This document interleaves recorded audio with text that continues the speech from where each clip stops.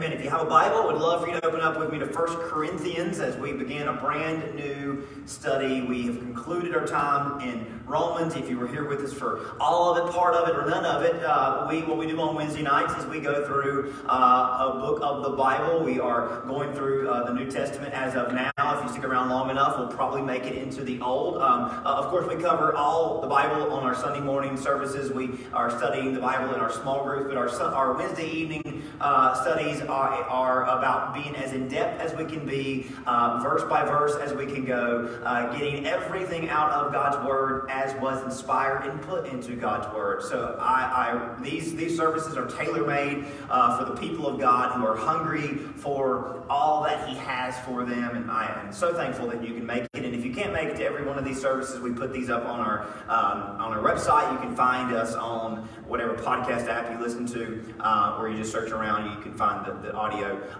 We are excited. I'm excited to lead us through 1 Corinthians. There are 16 chapters. I'm sure we'll be here for more than 16 weeks, but we'll see how it goes. Tonight, the goal is to get through the first 13 verses, so we'll spend a little time up front with an introduction to the book that is 1 Corinthians, and then we'll begin to dig in and dive into what this chapter has in store for us. Now, the awesome thing about the New Testament and studying the New Testament is we have both historical and biographical narratives of the life and times of Jesus, of His disciples, and of the early church. And we have correspondence between His disciples and the churches they helped plant and the churches they helped serve. So we get to read about how those things started. We get to read the narrative, the history, whether it's in the Gospels or Acts, about the events that started the local church, the events that began Christianity as we know it. We get to read the history, and then we get to read letters and instructions and teachings that were written by the disciples, the apostles, Paul, Peter, James, and others. We get to read things that were written to those churches that were planted by the early followers of Jesus. And it works really well for us, if you've been with us for a while, because we spent most of 2021 studying the book of Acts. I think we began it at the end of 2020, so about 13 months or 14 months we spent studying Acts, which again, that sounds like a long time, but we wanted to get as much as we could out of that awesome narrative that is the history of the church, the beginning and the spreading of the movement of Christianity. So we spent most of last year studying Acts, which introduced us to the churches that we then get to read that are written to and addressed throughout the rest of the New Testament, beginning with the book of Romans. As we move forward, 1 Corinthians, 2 Corinthians address a single church, and then we'll see many others. And you'll recognize the names of these churches because they are mentioned in the book of Acts. Most of them planted by the Apostle Paul, but Peter and other of the disciples had a role in starting these churches and fostering and leading these churches as they got their start. So one of the churches that we read about way back in our Acts study, and that you can read about in the book of Acts, that we'll show you some verses from to get us started tonight. One of the churches that you can read about is the church at Corinth, which happens to receive two letters featured in the New Testament, two letters inspired by God that Paul wrote in correspondence with this local church. Now, the significance of Corinth cannot be avoided or not be missed, as, again, there are two letters written to this church, and these letters are pretty lengthy. You can read Ephesians probably in a couple of minutes, right? Maybe 30 minutes. You can probably read through Ephesians, Galatians, and Colossians and Philippians, but it takes a little while to get through Corinthians, not just one, but also two. Paul had a lot to say to the church at Corinth, but he spent a long time at Corinth. He spent over a year and a half there working to get this church off the ground. And that was just a launching period. So I thought, as we begin our time in 1 Corinthians, before we really get into what this book is about at large, I thought it would be helpful to be reminded of how things got started at Corinth by referencing the book of Acts. So I pulled some verses from Acts 18 up here on the screen for us to look at. And I want to just kind of go through these verses together and kind of get a refresher, or maybe, if you've never read it before, introduction about how this church got started. So Acts 18 verse 1, here's what Luke tells us. After this, Paul left Athens and went to Corinth, and he found a Jew named Aquila, a native of Pontus, recently come from Italy or Rome with his wife Priscilla. So it's here that Luke tells us Paul met Aquila and Priscilla, and we just heard about them in Romans 16. These two, a husband and wife, were forced out of Rome because of some of the persecution that was being levied against the church and the Jewish communities because of some of the turmoil and conflict that were in these Jewish communities over the church and over its growth. So Rome expelled the Jews from the imperial city, and two of the people that had to find a new home or find a place of temporary respite were Aquila and Priscilla. Now, they took refuge in Corinth. Initially, we find out because of the commerce opportunity there. Acts 18:3 tells us this. Because he was of the same trade, this is Paul, he stayed with them, Aquila and Priscilla, and worked with them, for they were all, or tent makers by trade. So, this is a good time to kind of talk about Corinth and the nature of Corinth and why Aquila and Priscilla would have went there or stayed there, not for missionary purposes, mind you, but because of the commerce opportunity that was available to them there. And of course it worked out that Paul, being both on the mission field but also needing to support himself, was of the same trade as Aquila and Priscilla in what they did. They were tent makers. So let me explain to you a little bit and introduce you maybe a little bit about the city of Corinth. Corinth was a port city. If you look in your Bibles, the back of your Bibles, I didn't put a map up here on the screen because it would be kind of hard to zoom in and see the rest of the area. If you look in the back of your Bibles, if you have maps, I don't know if they were inspired, but of course they're historical, right? Of course they were inspired. God put them there. But if you look in the back of your Bibles at the maps, if your Bible has maps, and maybe it doesn't, but if it does, you'll see the map of ancient Greece, ancient Rome. And in the peninsula of Greece, there's Rome over to the farthest left, then there's Greece in the middle, and then there's Turkey on the other side. In the peninsula of Greece, the southernmost part of Greece is where Corinth is. And Corinth is kind of in a canal between Athens and the southernmost part of Greece, and you'll see that Athens and Corinth are very close together. Now, whether you've read it in the Bible or read about it in history, Athens you're probably familiar with being a hub for intellectual and philosophical discourse. The ancient philosophers, Aristotle, Plato, Socrates, and all those guys, that is where they had their school of philosophy, and that is where really the ancient world gathered for all sorts of conversations about the meaning of life and all sorts of intellectual academic conversations. And just nearby was a city called Corinth, which was as opposite as it could be from Athens. You could almost relate Corinth to an ancient Las Vegas. If you went to Athens to study and debate and think, you went to Corinth to splurge and to drink and to treat yourself, right? You might have not really went there for that, but that's what people went to Corinth for. You went to Athens to study, you went to Corinth to party, and Corinth was, again, a cosmopolitan city. It was a city where all sorts of people intersected with each other, where people from all over the world, as they were traveling by sea, as they were traveling by land, as they were trying to find a place. Maybe Rome was too crowded for them, or they didn't fit in Rome. Corinth was a place where if you were looking for diversity, if you're looking for opportunity, whether in commerce or just entertainment or athletic, Corinth was the city to really try to make a big go in. You could enjoy some of the athletic tournaments that were based there. Some of the kind of pre-Olympic games would have took place in Corinth. You could buy from many different traders that set up shop in the canal. You could take a trip, get a ride on one of the boats that was taking you anywhere around the world. You could visit one of the many pagan temples in Corinth, and you could do pretty much whatever you wanted there in those temples. Everything but really worship, right? But Corinth, I think you could describe Corinth as both an aspirational city and an explorational city. Corinth was a place where people aspired to achieve goals and take advantage of new opportunities. It was also a place where people explored all sorts of different lifestyles, all sorts of different indulgences. It was a place that catered to and appealed to self, that innermost part of us that is always craving, always wanting, always desiring some sort of pleasure, some sort of success, some sort of opportunity. Corinth was a city catering to that thing in all of us. So being that it was a port city and being a crossroads of the region, people didn't stay in Corinth long. So if you went to Corinth and you kind of had a big time and did some things you might regret later,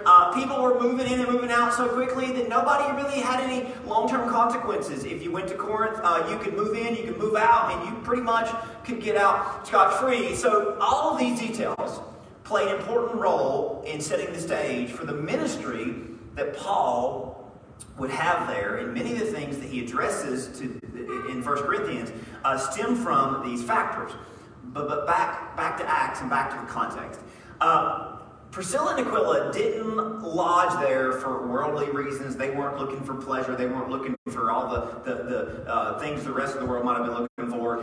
They were trying to find a temporary place to make a living while the things got sorted out in Rome. And they set up a tent shop in one of the commerce areas there in the canal to help support themselves. And that's where they meet Paul. Paul was a tent maker to help support his missions and fund his life as he was on the mission field. No, he wasn't on anybody's payroll, so he had to make a living somehow, and he wasn't really trying to make a living as much as he was just trying to survive. So Paul meets Aquila and Priscilla, and they begin to bond, not over the tent making, but over their faith in Christ and over their shared Jewish heritage. Now, we don't know if Aquila and Priscilla were involved in ministry before this, but we do know they were part of the church at Rome. They were Christians converted from Judaism, and we know from Romans that they became supporters of Paul, and that the dating works out that they first joined his team here at Corinth. Now, you remember that Paul says that these two risked their necks for him. So it's a good guess that he's talking about their support here in Corinth and immediately afterwards. So they quickly discovered there was no local church in Corinth.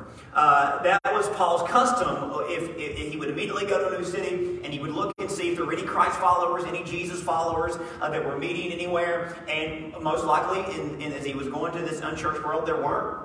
So his next step would be to find a local Jewish synagogue. Because after the Jewish exile in the Old Testament, the Jews were scattered all around the world. And the synagogue was a way for the Jews to worship that did not live back in Jerusalem and could not go to the temple. So Paul would look for a local synagogue, and he would visit those synagogue services initially as just an observer, just as an attendee, as an attendant. Paul's custom, and maybe you didn't know this, but Paul's custom was to visit the synagogue, and after he would worship Yahweh with his Jewish brothers and sisters, he would begin to talk to them, not in a disruptive way, not in a, hey, hang on, let me talk about what I've got to come, let me come here and interrupt the service. He would go and worship the Jewish God, because of course he believed the Jewish God was of course who sent Jesus. He would worship Yahweh, and after the service, he would begin talking to the Jews about their scriptures and about the Messiah they were waiting for, and he would then introduce to them Jesus of Nazareth, who had just came, died, and rose again. And he would proclaim to them that Jesus is the Messiah, and just across on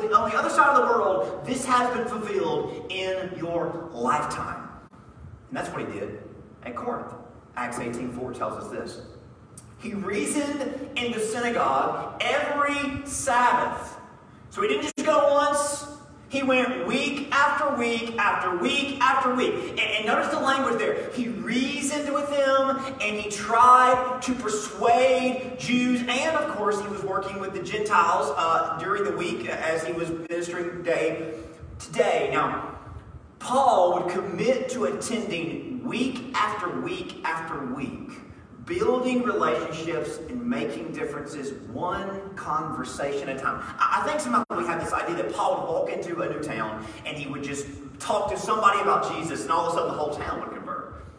And again, not that that couldn't happen, but that did not happen most of the time. And when Paul would go to these Jewish synagogues, he would proclaim that Jesus was Messiah, and sometimes he would get people to convert immediately. But most of the time, it would take several weeks of attending, worshiping, having conversation, fellowshipping, having, after the service, talking to people, going home with them, going out and fellowshipping with them. It would take week after week after week. Now, I want to say this. And this was something that was kind of on my heart anyway, and it kind of works out to where I think this is a perfect opportunity to address it. Sometimes I see things, people write online, or they just kind of have things that they say, whether it's on a sign or on a post or something. And I think sometimes people know good and well that what they're saying is not really going to make a difference with people, not going to make an impact on people, but it's just going to kind of make a point. It's kind of going to be witty and punchy. And, save the Holy Spirit doing a miraculous work. I think this needs to be said, not because you might think this, but I think sometimes the world or the church at large thinks this. But nobody is going to be converted with a punchy, witty, snarky one-liner. And I say this because we live in a world where people really like to kind of, punch, kind of make a point and kind of say, hey, kind of be witty and snarky with people. We live in a world where people really try to one-up each other and try to get, try to have the last word on each other and on other people. But I just want to say this, that nobody is going to be converted by any one of us just kind of saying something that we think is punchy and witty and smart and look at that was kind of cute. But that's not going to actually make an impact in somebody's life. Now, and again, the Holy Spirit can do anything that he wants to do, but the Holy Spirit doesn't work where there is ill intention and the idea of running people down. He's about building people up. Sometimes it's tempting to be blunt and sassy and crass, and again, that's in all of us. And I think we do that because, people who agree with us will applaud us and say, wow, you really told them. And people that don't disagree with us, it kind of confirms why we don't like them, because they get mad at us, and we're like, well, if you believed the right way, you wouldn't get mad. You would agree with me. And it kind of just confirms those biases we already have. And I think in the world today, there's a lot of hostility, right? And I think sometimes the church feels like we've got our backs against the wall, and we've got to really kind of punch up, and we've got to use wit and use these tactics. But I think we can take some advice from the Apostle Paul, who was in the most unchurched world, the most hostile world that could ever have existed, being that there weren't any churches except for the ones he planted. Paul would spend weeks at a time going to synagogue, not arguing with people, not trying to make points at people, but having conversations with them, appealing to them on the basis of genuine love and genuine care for their souls and for their lives. I think that's missing in some of our ministries today. Maybe not yours, but I think you might agree with me. I think that's missing in the way the local church interacts with the world, as hostile as it may be. I think that sometimes we feel like sometimes we are fighting with weapons that we really were never meant to pick up. Paul worked tirelessly to show people that not only did God love them, but that he loved them. And rather than just making the quick and easy route with cheap politician-like points, he sought to make a difference. And this is so important, church. Let's not be satisfied with making points, but let's make a difference in people's lives. Do you know the difference in point making, in difference making? Point making walks into a building and says, hey y'all, you're wrong. I'm right. Here's why. See you later. Difference making is willing to put in the work, to go week after week after week, reasoning, trying to persuade people. Point making is the Pharisees bringing someone to Jesus and saying, hey, she did this, judge her. Difference making is getting down on that person's level and showing them that you love them and that you're willing to help them get out of the mess that they may be in. And I think the reason why the churches in Acts were planted, because Paul and others worked week after week. And during the week, he would work with the Gentiles, be patient with their Gentile ways, their lifestyles, their diets. Slowly but surely, he would win people to Jesus. And again, Paul spent not 18 minutes, not 18 days, not 18 weeks, but 18 months just trying to get the church off the ground. Do you hear me there? He didn't walk into a city with the funding of an association or of a denomination with a building rented out and a worship team, already trained and a whole group of people ready to serve. He went into these towns that were hostile and as pagan as can be, with nothing to work with and nobody to working with him. He went into these towns, and with Corinth as an example, he spent 18 weeks just trying to get something off the ground. 18 months, excuse me. Some of us won't even stay at church that long, right? Some of us won't even be on any mission field that long, right? How many people do you devote yourself to for 18 months without giving up? I mean, we pray on Tuesday, and by Friday, when there's no change, we give up, right? Paul wins people to Jesus through this persistence and this patience and this passion. And I think that's indicative of why he was so gracious towards Corinth when we find out how messy this church was. Because he went to work to get it started, and he wasn't about to give up on it once it got started, even when it looked bad. And that's the same nature that God works with us, right? That God, who is patient with us at the beginning, is patient with us through everything else. So Paul, in his ministry at Corinth, wins a Gentile God-fearer named Titus to Christ. Someone who was interested in God, the Jewish God. Paul leads him to Jesus, and over that same period of time, over that 18-month period, he actually wins the synagogue leader. Now get this, can you imagine? The synagogue leader resigned from his post on one Saturday because he had received Christ, and the rest of the people did not believe that Jesus was Messiah, or hadn't yet believed. So the synagogue leader resigns his post and joins the church that was meeting next door in Titus's house. Here's what Luke tells us. He left there and went to the house of a man named Titus Justus, a worshiper of God. His house was next door to the synagogue. Crispus, the ruler of the synagogue, believed in the Lord together with his entire household. And many of the Corinthians, hearing Paul, believed and were baptized. So this is the beginning of the Corinthian church. All of this sets the stage for the Corinthian church. Some people were Gentiles, some were Jews, mingled together to form a brand new community centered around Jesus.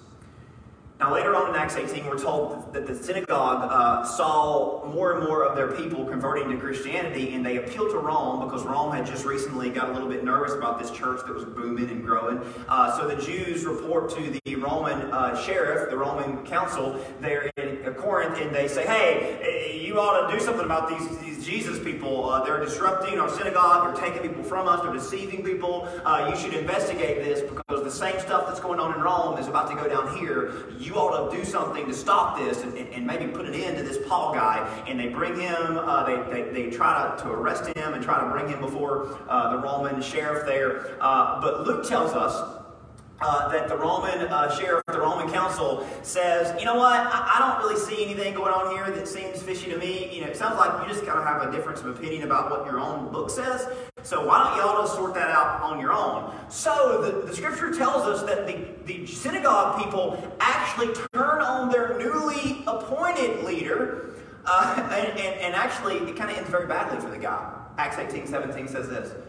And they all, the Jews, seized Sosthenes, the new ruler of the synagogue, and beat him in front of the tribunal. But Gallio, the sheriff from Rome, he pays no attention. He says, this is not right. I don't care about this. But Sosthenes, who just took the place of Crispus, his own people turn on him and say, well, I guess people wouldn't be leaving if you were doing a better job at keeping people from being deceived by this new Jesus movement. And that's how the story ends in Acts. The scripture says that Paul stays there a short while longer, so we don't know how long after the 18 months he was there, but for a few more months he stays there, helps get the church organized, and then he leaves.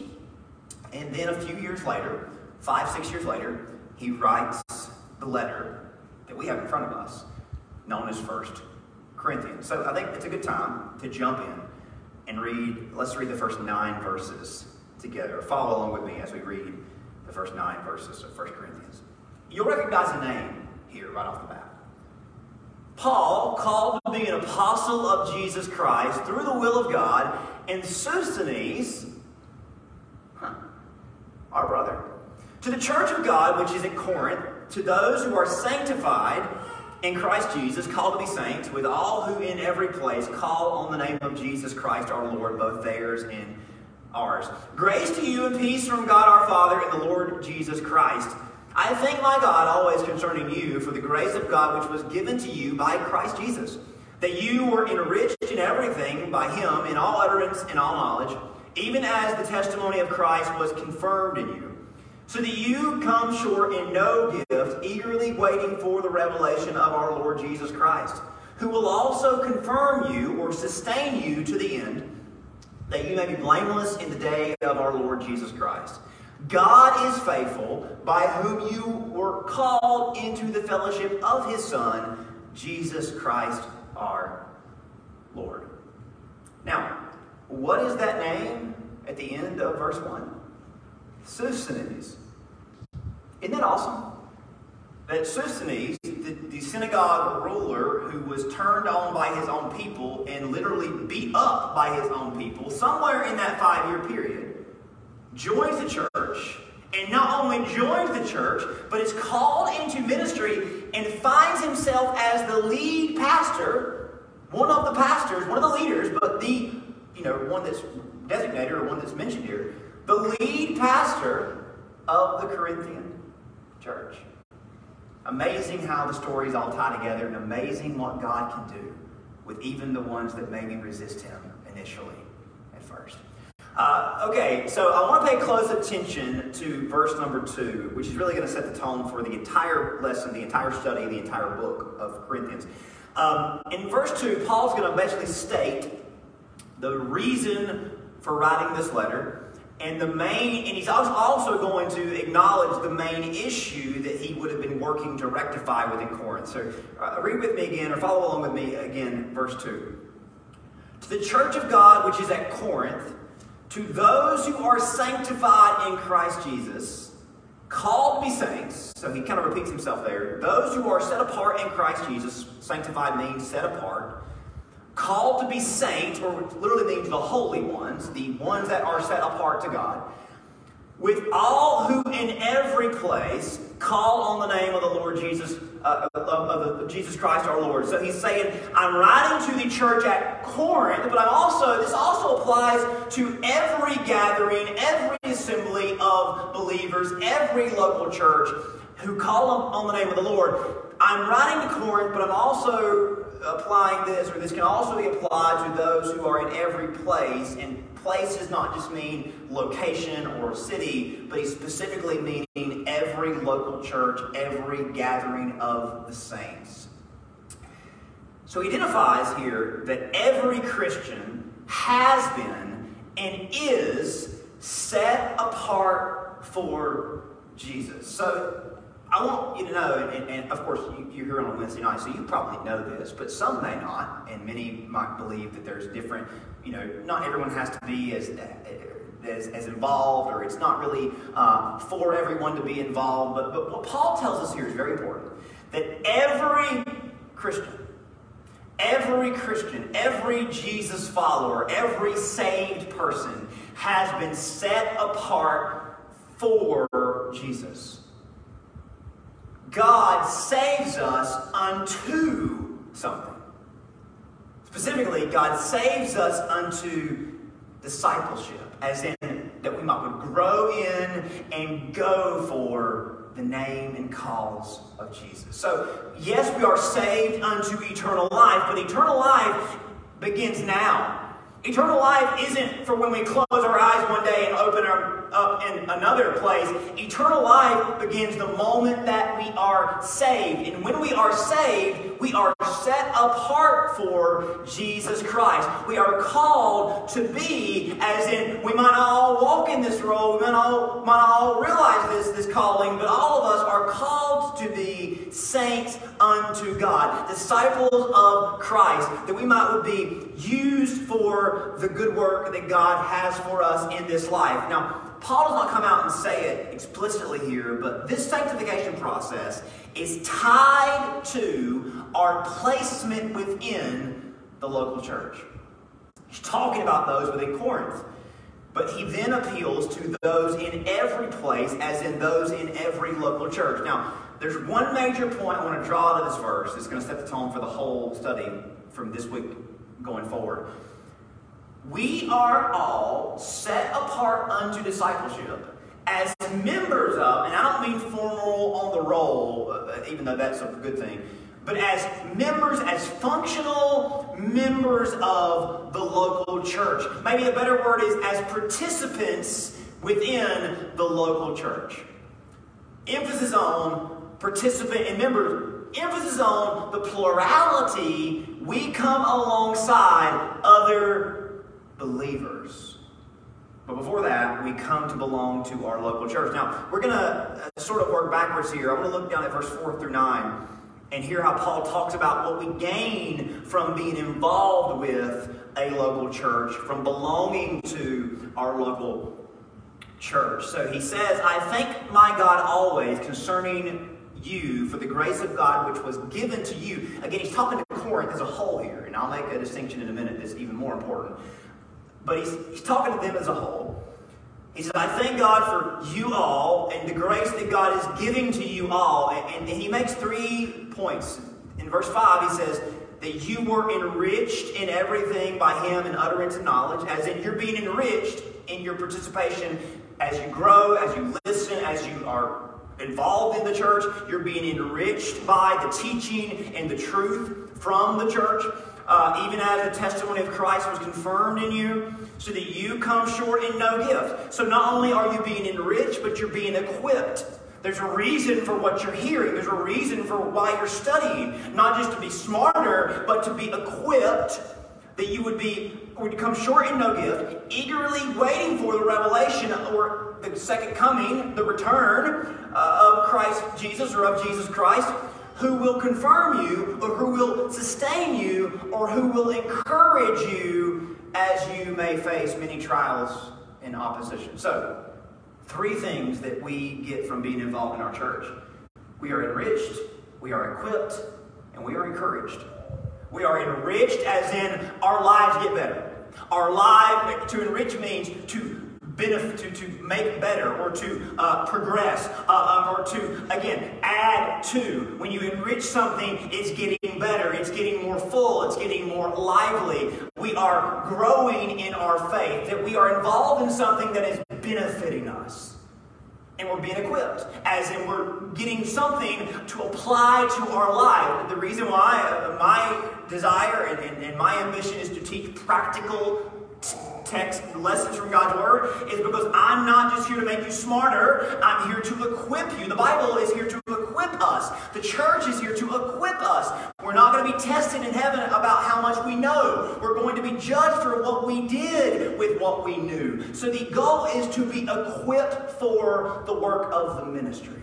So the church enriches us, equips us, and we're encouraged. We're strengthened, we're sustained.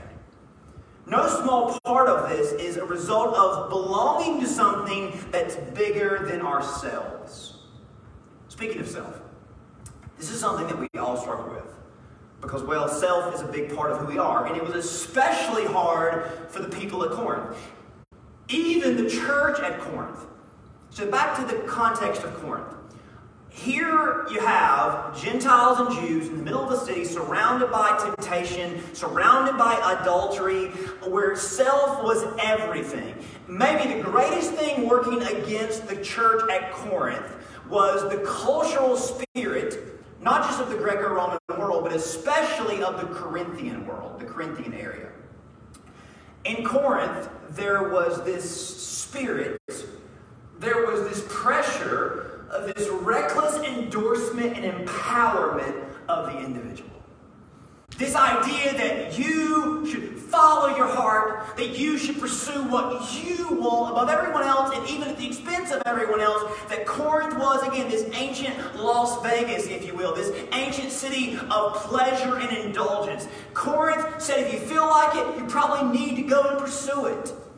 Two mantras the Corinthians had. Number one, there's none greater than me. If you were a Corinthian, you were pressured by a spirit of the culture. You are number one. Don't let anybody tell you otherwise. Don't let anyone get in front of you. Don't let anyone keep you from what you want. If you want something, take it. If they have it, use them to get it. None greater than me. And their second mantra was, there's no law above my desires. That if I want it, I don't care what your law says about it, I'm going to get what I want. Now, the Corinthian church is going to struggle with the Word of God and the commandments of God because their pressure from their culture is going to tell them, I don't know if I want to do that. I don't know if I want to listen to that. I love your Jesus, but I don't know about all these rules or all these instructions. I don't know about that. If you're familiar with the subjects and themes taught in 1 Corinthians, you could have gathered that this is an issue within the church at Corinth, within the city of Corinth.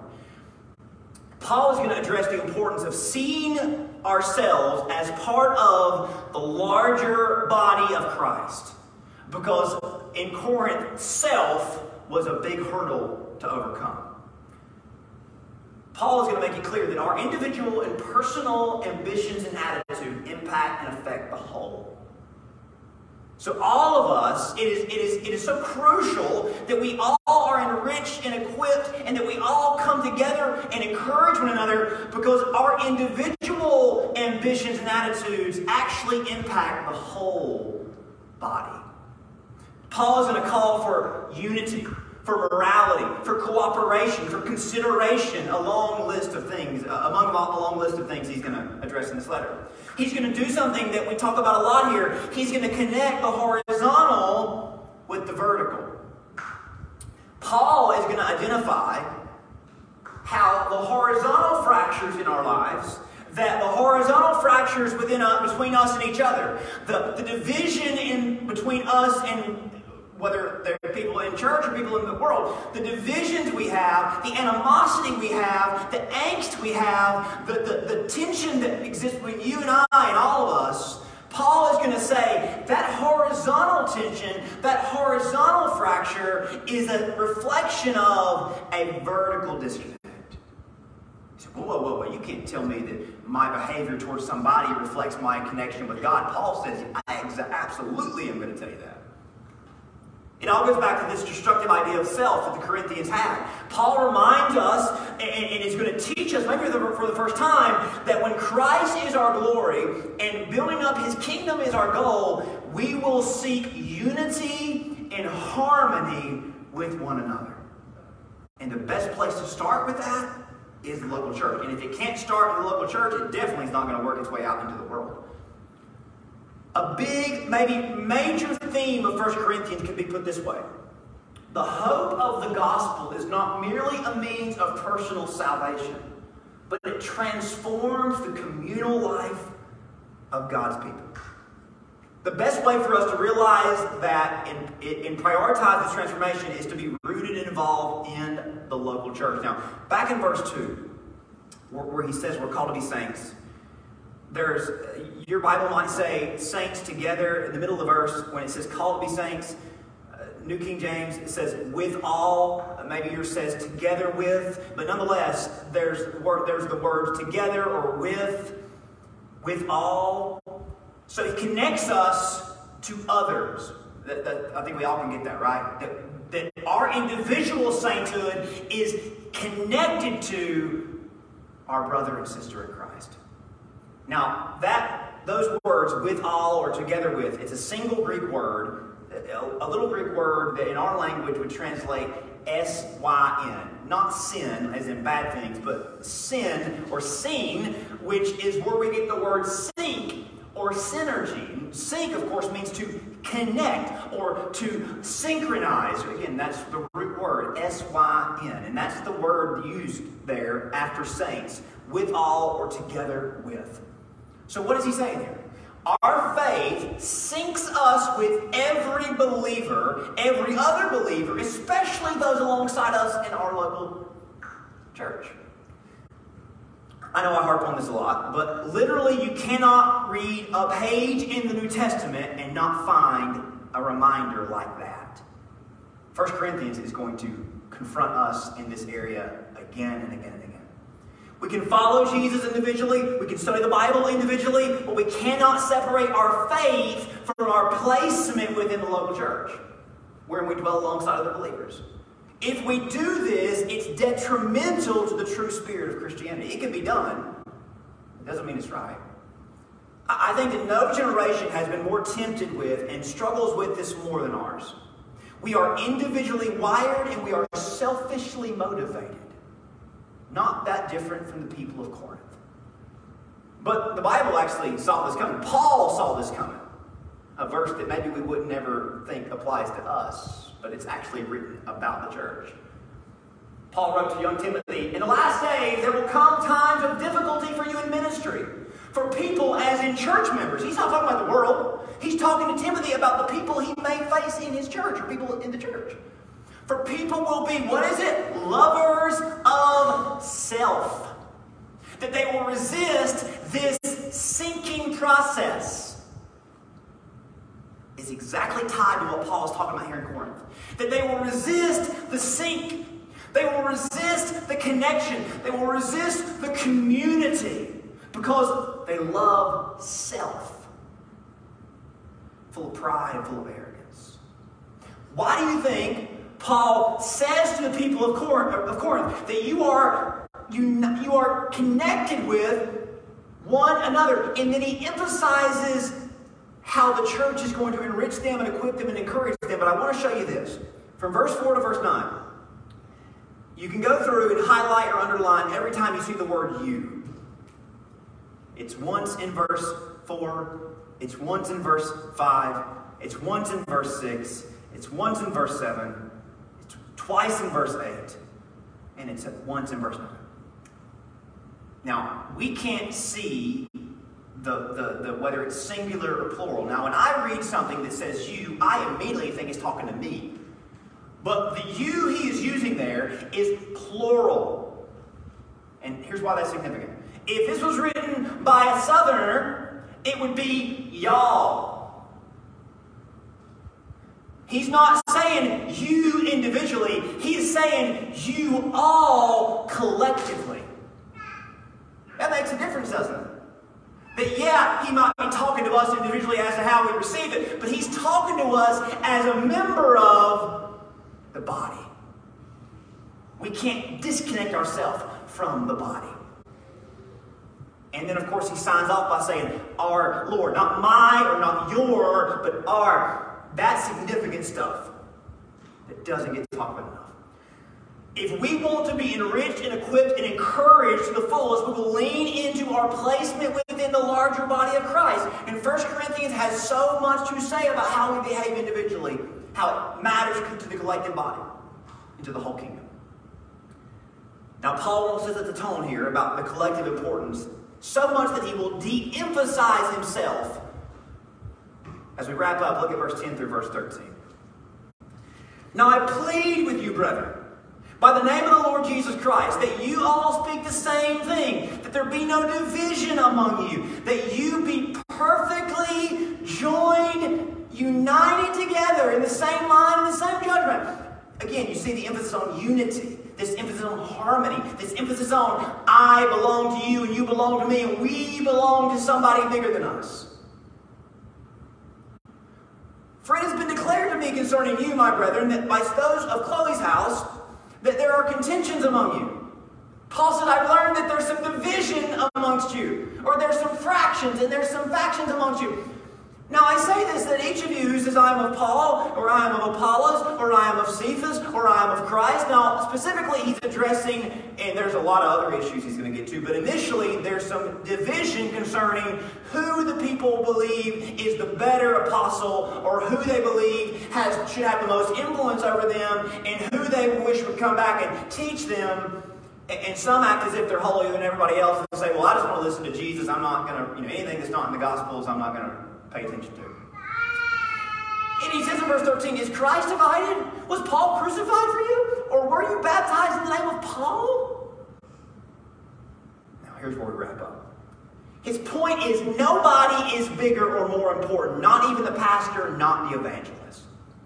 Paul wanted the Corinthians to be dedicated to the Lord and to one another. Not to themselves, not to an individual preacher. I don't know if this is why we value the local church in our world today, but I want to say this in closing. In our world today, there is a very casual relationship and attitude towards church. That sometimes we're there for the preacher, we're there for the activities, we're there for the trend. We need the same level of commitment to the body as Paul desires the Corinthians to have. In this day, we, of course, in Paul's day, and really up until the advent of automobiles, you pretty much went wherever you were. That there was a local church planted in your local community, and if you wanted to go, you had to go there. Now, of course, nothing wrong with the driving distance and the modernization, but I think we can learn from this placement idea that Paul speaks of in those days. See, suddenly in the 20th century, there was this new spiritual development where church members and we Christians treat church like gym membership or like a fast food restaurant, where it's all about the interests that appeal to us individually. Now again, nothing wrong with wanting to be grounded in right doctrine and right teaching and right community, but it's so tempting to treat the church world like it's a competition, not like it's a community that we are belonging to. When we get to heaven, nobody will remember where anyone went to church. When we get to heaven, there's not going to be some people, they went to that place, and man, they really had it going on, didn't they? Oh, that place, they just had a few, and they kind of, maybe they should have just gave up and went somewhere else. When we get to heaven, nobody is going to remember where anybody went. But only what will be remembered is if we were, and that we were participants and members of the place where God called us to be and placed us at, and how we leverage our lives for the kingdom of God.